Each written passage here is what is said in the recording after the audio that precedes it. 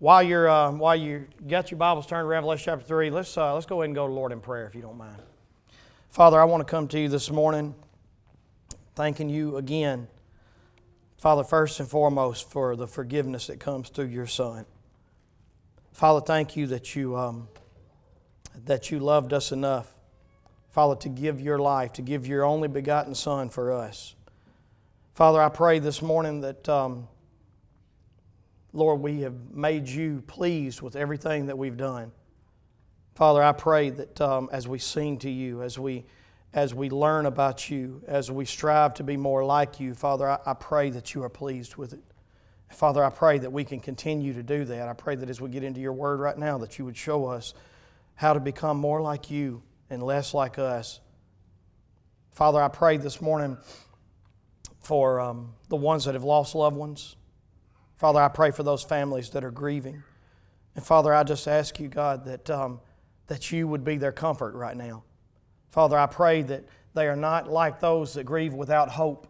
Father, I pray that these are grieving full of hope. And Father, I pray that, Lord, they would have a peace that passeth all understanding in the middle of their grief. And Father, I pray that this would be a time that they would draw closer to you than they ever have. I pray that death would be such a reality to them that they would see how much we all need you. That each one of us, our time could be any moment. And Father, I pray that you help us to see that, Lord, we don't need to waste our lives on this world. Father, I pray that every moment that we're living for you, because every moment could be our last. Father, we're not building our kingdom here. Father, we want to build our kingdom with you. And I pray that you help us to do that. Father, I pray this morning for Mr. Archer. Father, for just the ones of our family that are elderly, Father. Lord, I pray for their strength. Father, I pray that as they age and these old bodies just give way to the age, Father, I pray that you would give them strength to be able to endure. And Father, I pray that you would give them faith to be able to trust you, to know that, God, you are good. If you don't give us another breath, you have been good to us. And so, Father, I pray that you would help them to have faith to praise you no matter what you choose to do in their lives. Father, I pray this morning for this word as we get ready to learn more about you. Father, I pray that you would fill us with hope. Father, I pray that we leave here different today than when we came in because we believe your word. Father, I pray that you would send us out of here rejoicing because we believe it with all of our hearts. God, if you said it, then it is true. And Father, help us to have that kind of spirit this morning. You open our eyes to what you want us to see, open our ears to what you want us to hear, open our hearts to what you want to see changed. And Father, I pray that you give us faith to follow you in obedience. God, we love you. We praise you. We ask you for these things in Jesus' name. Amen. In Revelation chapter 3, I'm going to read verses 7 through 13. And then we are going to pick up where we left off last week and finish this morning's lesson on the faithful church. Revelation chapter 3, beginning in verse 7, this is what it says. And to the angel of the church in Philadelphia write, these are the words of the Holy One, the true One, who has the key of David, who opens and no one will shut, who shuts and no one will open. I know your works. Behold, I have set before you an open door which no one is able to shut. I know that you have but little power, and yet you have kept my word and have not denied my name. Behold, I will make those of the synagogue of Satan who say that they are Jews and are not, but lie. Behold, I will make them come and bow down before your feet, and they will learn that I have loved you. Because you have kept my word about patient endurance, I will keep you from the hour of trial that is coming on the whole world to try those who dwell on the earth. I am coming soon. Hold fast what you have so that no one may seize your crown. The one who conquers, I will make him a pillar in the temple of my God. Never shall he go out of it. I will write on him the name of my God and the name of the city of my God, the New Jerusalem, which comes down from my God out of heaven, and my own new name. He who has an ear, let him hear what the Spirit says to the churches. You can be seated. Last week we started a study on this church in Philadelphia, and we saw that this church received no condemnation whatsoever, no correction. We know that they're not a perfect church, and yet Jesus only has commendation to give them. He has no correction for them whatsoever. And so this is a beautiful church that I want to make sure that we look at very closely, and I want to figure out what is it about this church and what is it about these Christians that even though they were not perfect, they received no condemnation and no correction from the Lord Jesus Christ. One of the first things we found out is that they were a humble church. Jesus said, "I know that you have but little power." In other words, they were a church that understood that they were small, they were insignificant in the grand scheme of the world. They were barely a blip on God's radar. And yet, Jesus looks at them and He says, "But you rely completely on my strength. You are a humble church. You understand that you come from dust." And as we said last week, this is one of our major issues. We don't understand that. We live every day as if we have strength, as if we have breath, as if we have any power to keep ourselves in existence. And the truth of the matter is, we don't. We are not promised our next breath. And this was a church that understood how much they needed Christ. He said, "I know that you have but little power, but you rely completely upon me." And this is exactly why God chooses the weak things of the world, the foolish things of the world. He does it so that through our weaknesses that He is shown to be strong. He alone receives the glory for it. No one can boast in the sight of God and say, "I did or accomplished anything." I can't do anything. And a person that knows that is a person that may be weak. And it's a good weakness, because in their weakness, they can be strong in the strength of God. They, as I said, were not a perfect church, and yet Jesus only had commendation for them, no condemnation. They were humble, and He says, "And yet, even though you have little power, you have kept my word." They were an obedient church. Even though they were so small and insignificant, they were trusting in God, and they were, whatever they heard from Him, they just followed it. How many of us can say that? They were a humble church, and yet they were obedient. They were a loyal church. They were unashamed of the name. He said, "You have not denied my name." No matter what they faced, no matter where they went, they were proud to be one of Christ's. And they bore His name with great pride. And this was something that Christ looked at and He was very pleased with. He said, "You are obedient. You've not denied my name. You're unashamed of me." And then He says, "You are patiently enduring as you wait for my return." I am commending you for your patient endurance. In other words, they were staying awake, as we talked about in previous weeks. They weren't sleeping on the job.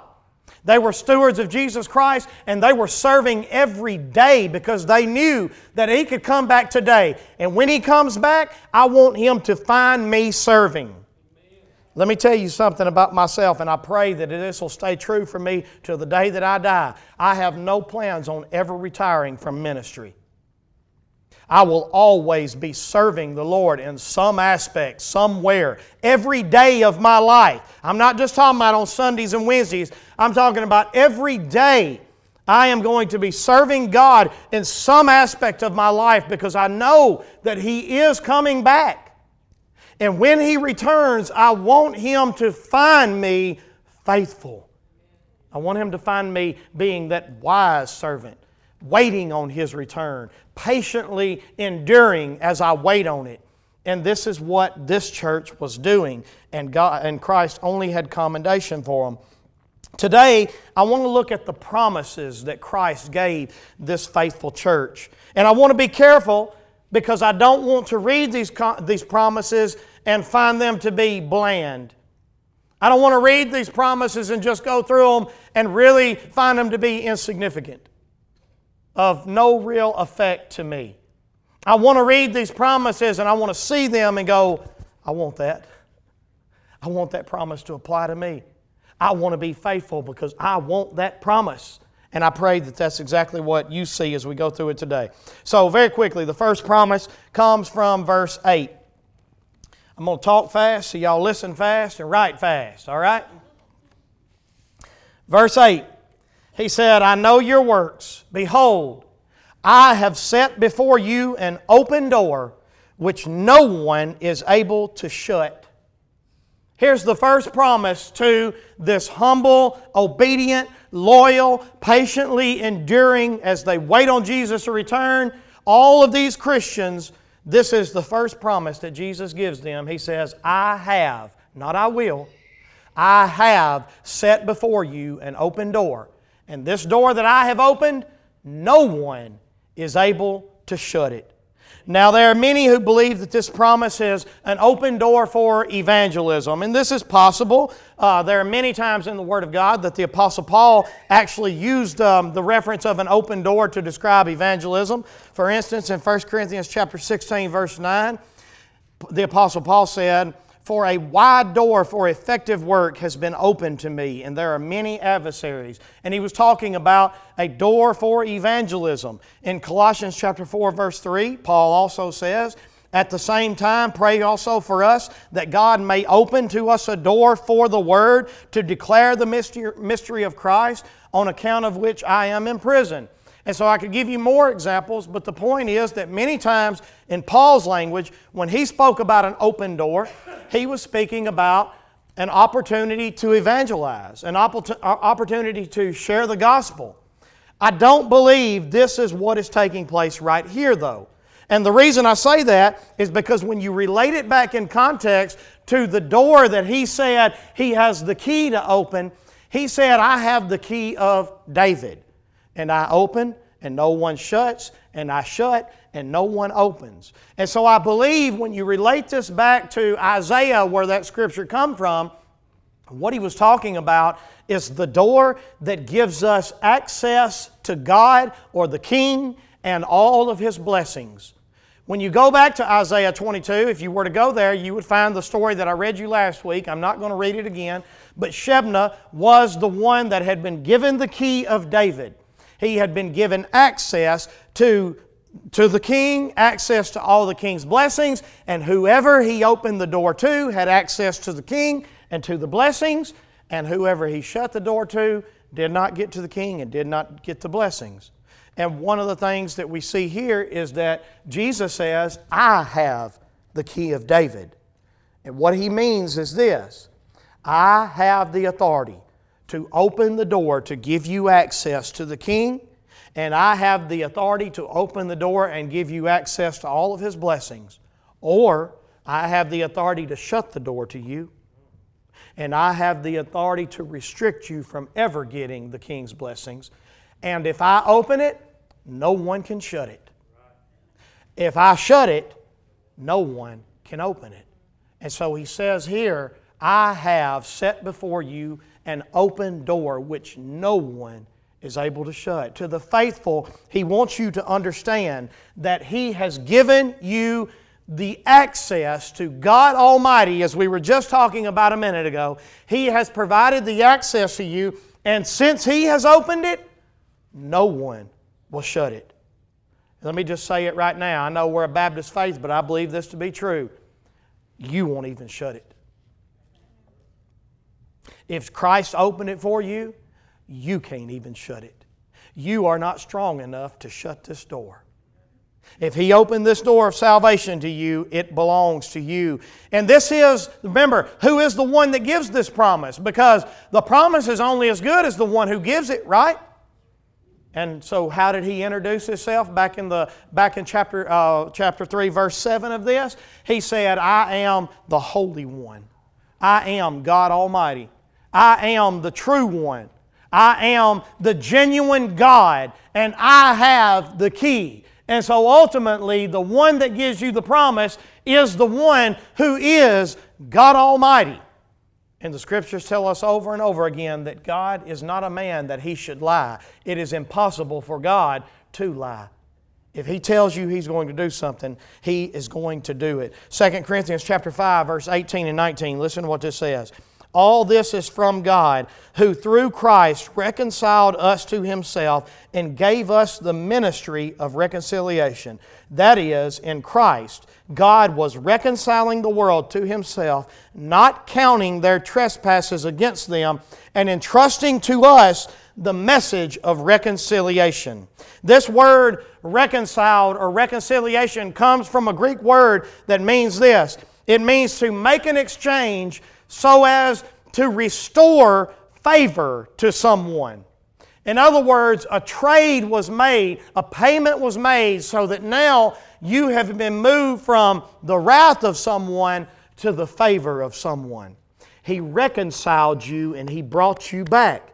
That's the reason why 2 more verses later in 2 Corinthians chapter 5, verse 21, this is what he says here. For our sake He made Him to be sin who knew no sin. Here's the exchange that took place.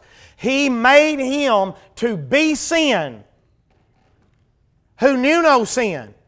Christ didn't just bear your sins, He became your sin. He made Him to be sin who knew no sin, so that in Him we might become the righteousness of God. That, my friends, is reconciliation. This is an exchange that takes place so that we are moved from being under someone's wrath into the place of being under someone's favor. And that is exactly what God has done for you through Jesus Christ. And see, maybe this promise don't mean too much to you. Maybe when you hear this promise, it's kind of bland, as I said a minute ago. It's kind of insignificant to you. It don't really just bring a lot of joy to you. And maybe that's because you've gotten so comfortable in this world that you're satisfied right here where you're at. You're happy.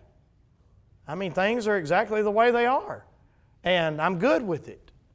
And I'm okay with it. And you have failed to recognize the very signs that God has put into place. This is the only promise I'm going to get on this morning. I can see that. That's all right, ain't it? I got 5 more to go. This is the only one I'm going to do.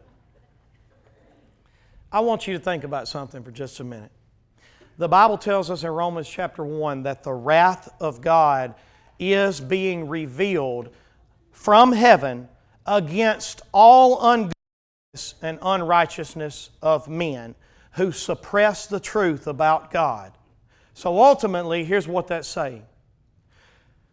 We can look around this world and we can see the wrath of God that is on this place. One of the ways that we can see it, the Bible tells us in Romans chapter 5 that death, death is the judgment that God passed down so that we would see the error of our way against Him. He was our source of life. We said, thank you, God, but we don't want you. And we backed away and went our own way. And what happens when you pull away from your source of life? Death is what takes place. And so when you see the death of a loved one, anybody in here that's ever experienced the death of a loved one, the hurt and the grief, the very message that God is revealing to you through that grief and through that death is, this world is not right with me. And this is one of the results of it. And it's just a glimpse. He wants you to be able to see that right now you have an opportunity.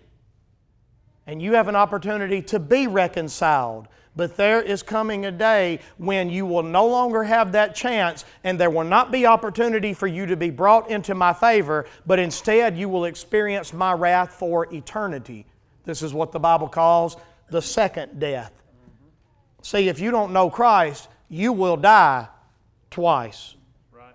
The first death, you'll die just like everybody else. The second death, you will die forever.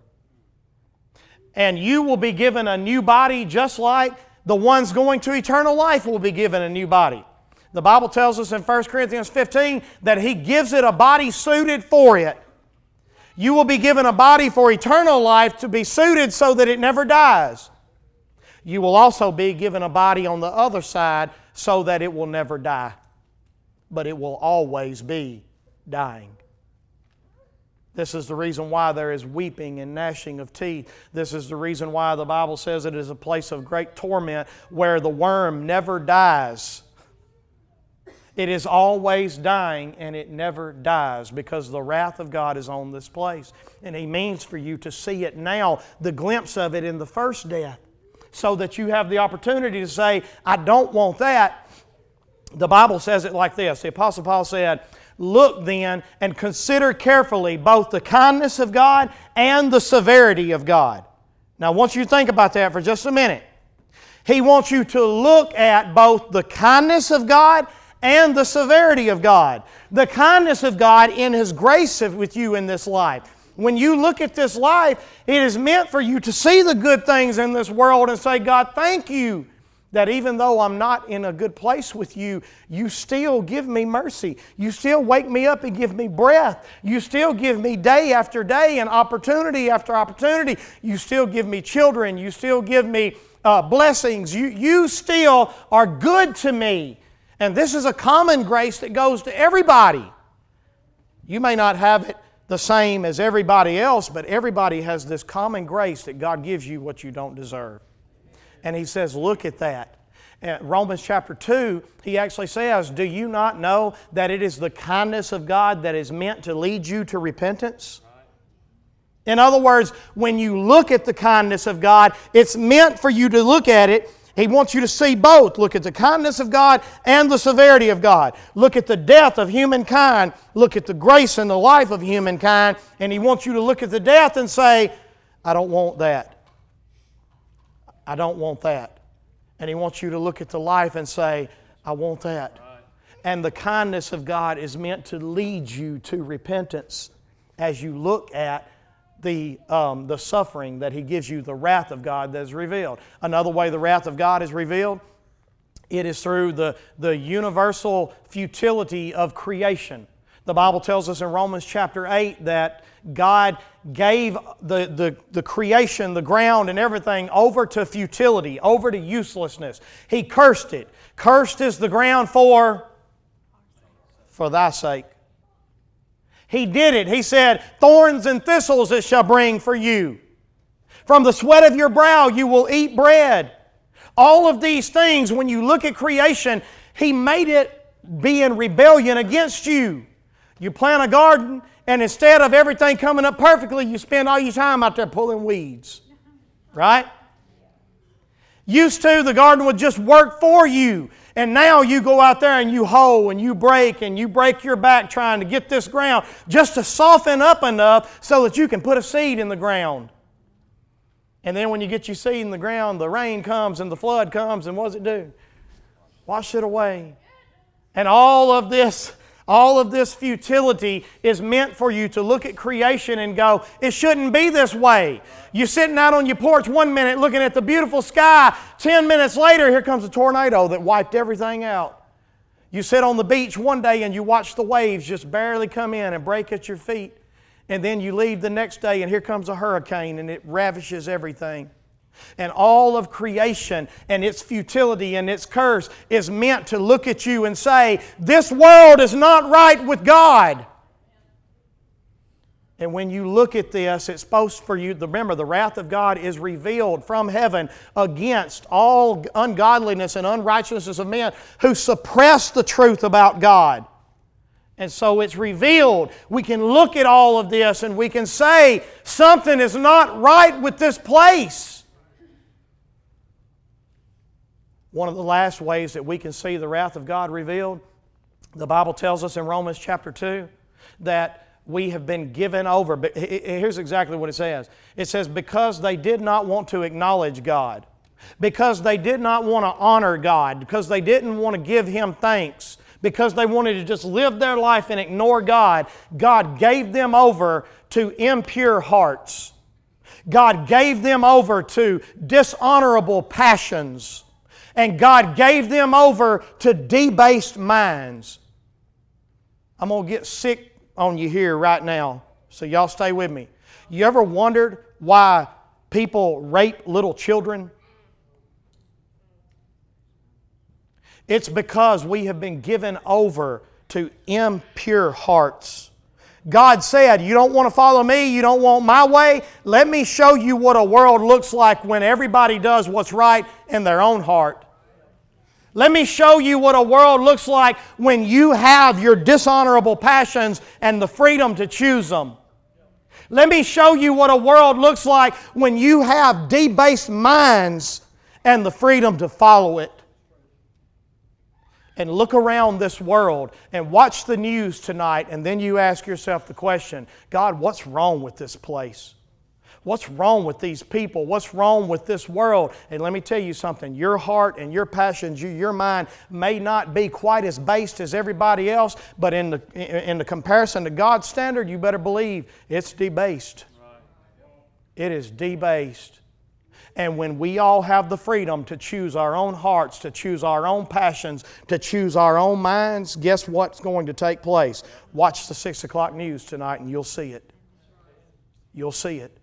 And God meant for you to look at this world and see all of these impure hearts, all of these dishonorable passions, all of these debased minds. He meant for you to sit in your courts and to listen to the sinful stuff that people choose to do. And He means for you to look at it and go, what in the world is wrong with this place, God? Right.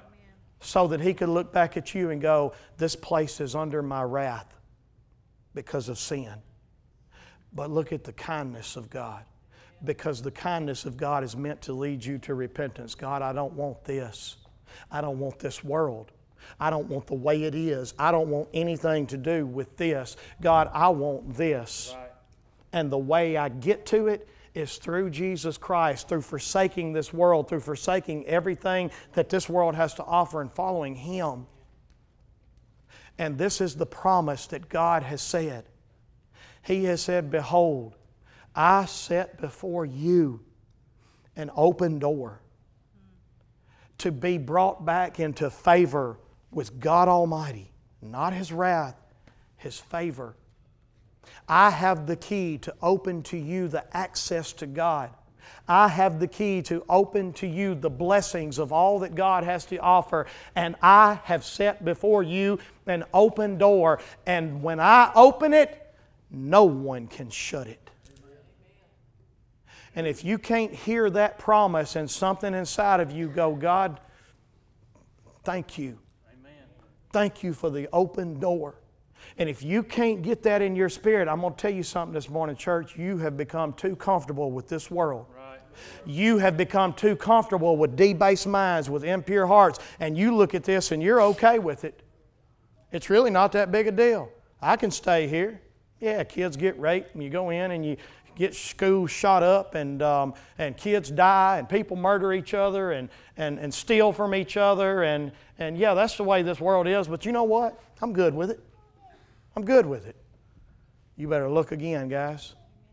Because even if you are good with it, it ain't going to last forever. Even the common grace of God is going to be brought to an end when He returns. But for the faithful, for the ones who are humble, for the ones who are obedient, for the ones who are loyal to the name of Christ, for the ones who are unashamed of Him, for the ones who are patiently enduring as they wait for His return. For those, here's the promise. I have set before you an open door, and no one can shut it. I pray that you have access to the King this morning. And I pray that you're able to look at the faithfulness that is in your life as evidence that I have genuine faith in Christ. You know, I'm going to read one last scripture to you and I'm going to quit. 2 Peter chapter 1. This is exactly what Peter was talking to. You remember the faith, the growth series we went through? Add to your faith virtue, add to your virtue knowledge, add to your knowledge self-control, add to your self-control perseverance, add to your perseverance godliness, add to your godliness brotherly affection. All of these things that we are to do, the works that we put on in our life. This is what Peter said about it in verse 8. 2 Peter chapter 1, verse 8. For if these qualities are yours and are increasing, they keep you from being ineffective or unfruitful in the knowledge of our Lord Jesus Christ. For whoever lacks these qualities is so nearsighted that he is blind, having forgotten that he was cleansed from his former sins. Therefore, brothers, be all the more diligent to make your calling and election sure. For if you practice these qualities, you will never fall. For in this way, in what way? Practicing these qualities. These are the evidence of your faith. I'm not telling you that you work for your salvation. I'm telling you that you can look at your life and you can see whether or not there is genuine faith there. Whether you are fruitful in the knowledge of the Lord Jesus Christ. Whether you are remembering that you have been cleansed from your old sins. I'm telling you that you can make your call and your election sure. For in this way, there will be richly provided for you a what? Entrance. What's another word for an entrance? Open door. There will be richly provided for you an open door into the eternal kingdom of our Lord and Savior, Jesus Christ. The faithful church can look at their life and they can see the obedience of faith at work in their life. Right. And they can see that I am patiently enduring as I'm waiting on Jesus' return. And they can say with full confidence, there is an open door before me. And Jesus opened it, and you can't shut it. And it is my prayer this morning that every person in this building has received that promise. But I also want to tell you this. If you can't look at your life and see faithfulness, if you can't look at your life and see an obedience of faith, I'm not talking about perfection. I'm talking about understanding I've been cleansed from my sins and He is leading me in this way, and I still fall and I still stumble and I still make mistakes, but I am faithful and I'm following Him. If you can't see that you are loyal to the name of Christ, that you are unashamed of Him, if you can't see that you are patiently enduring like a servant waiting on his master to come back, serving Him wisely, if you can't see that, then I'm telling you this morning, maybe you're not the faithful church. And maybe this promise don't apply to you. But I close with this invitation. The invitation is open for this promise to apply to whosoever will. Amen. And if you hear the call of God this morning, you are the whosoever. Amen. And I pray this morning that you would receive it before you leave.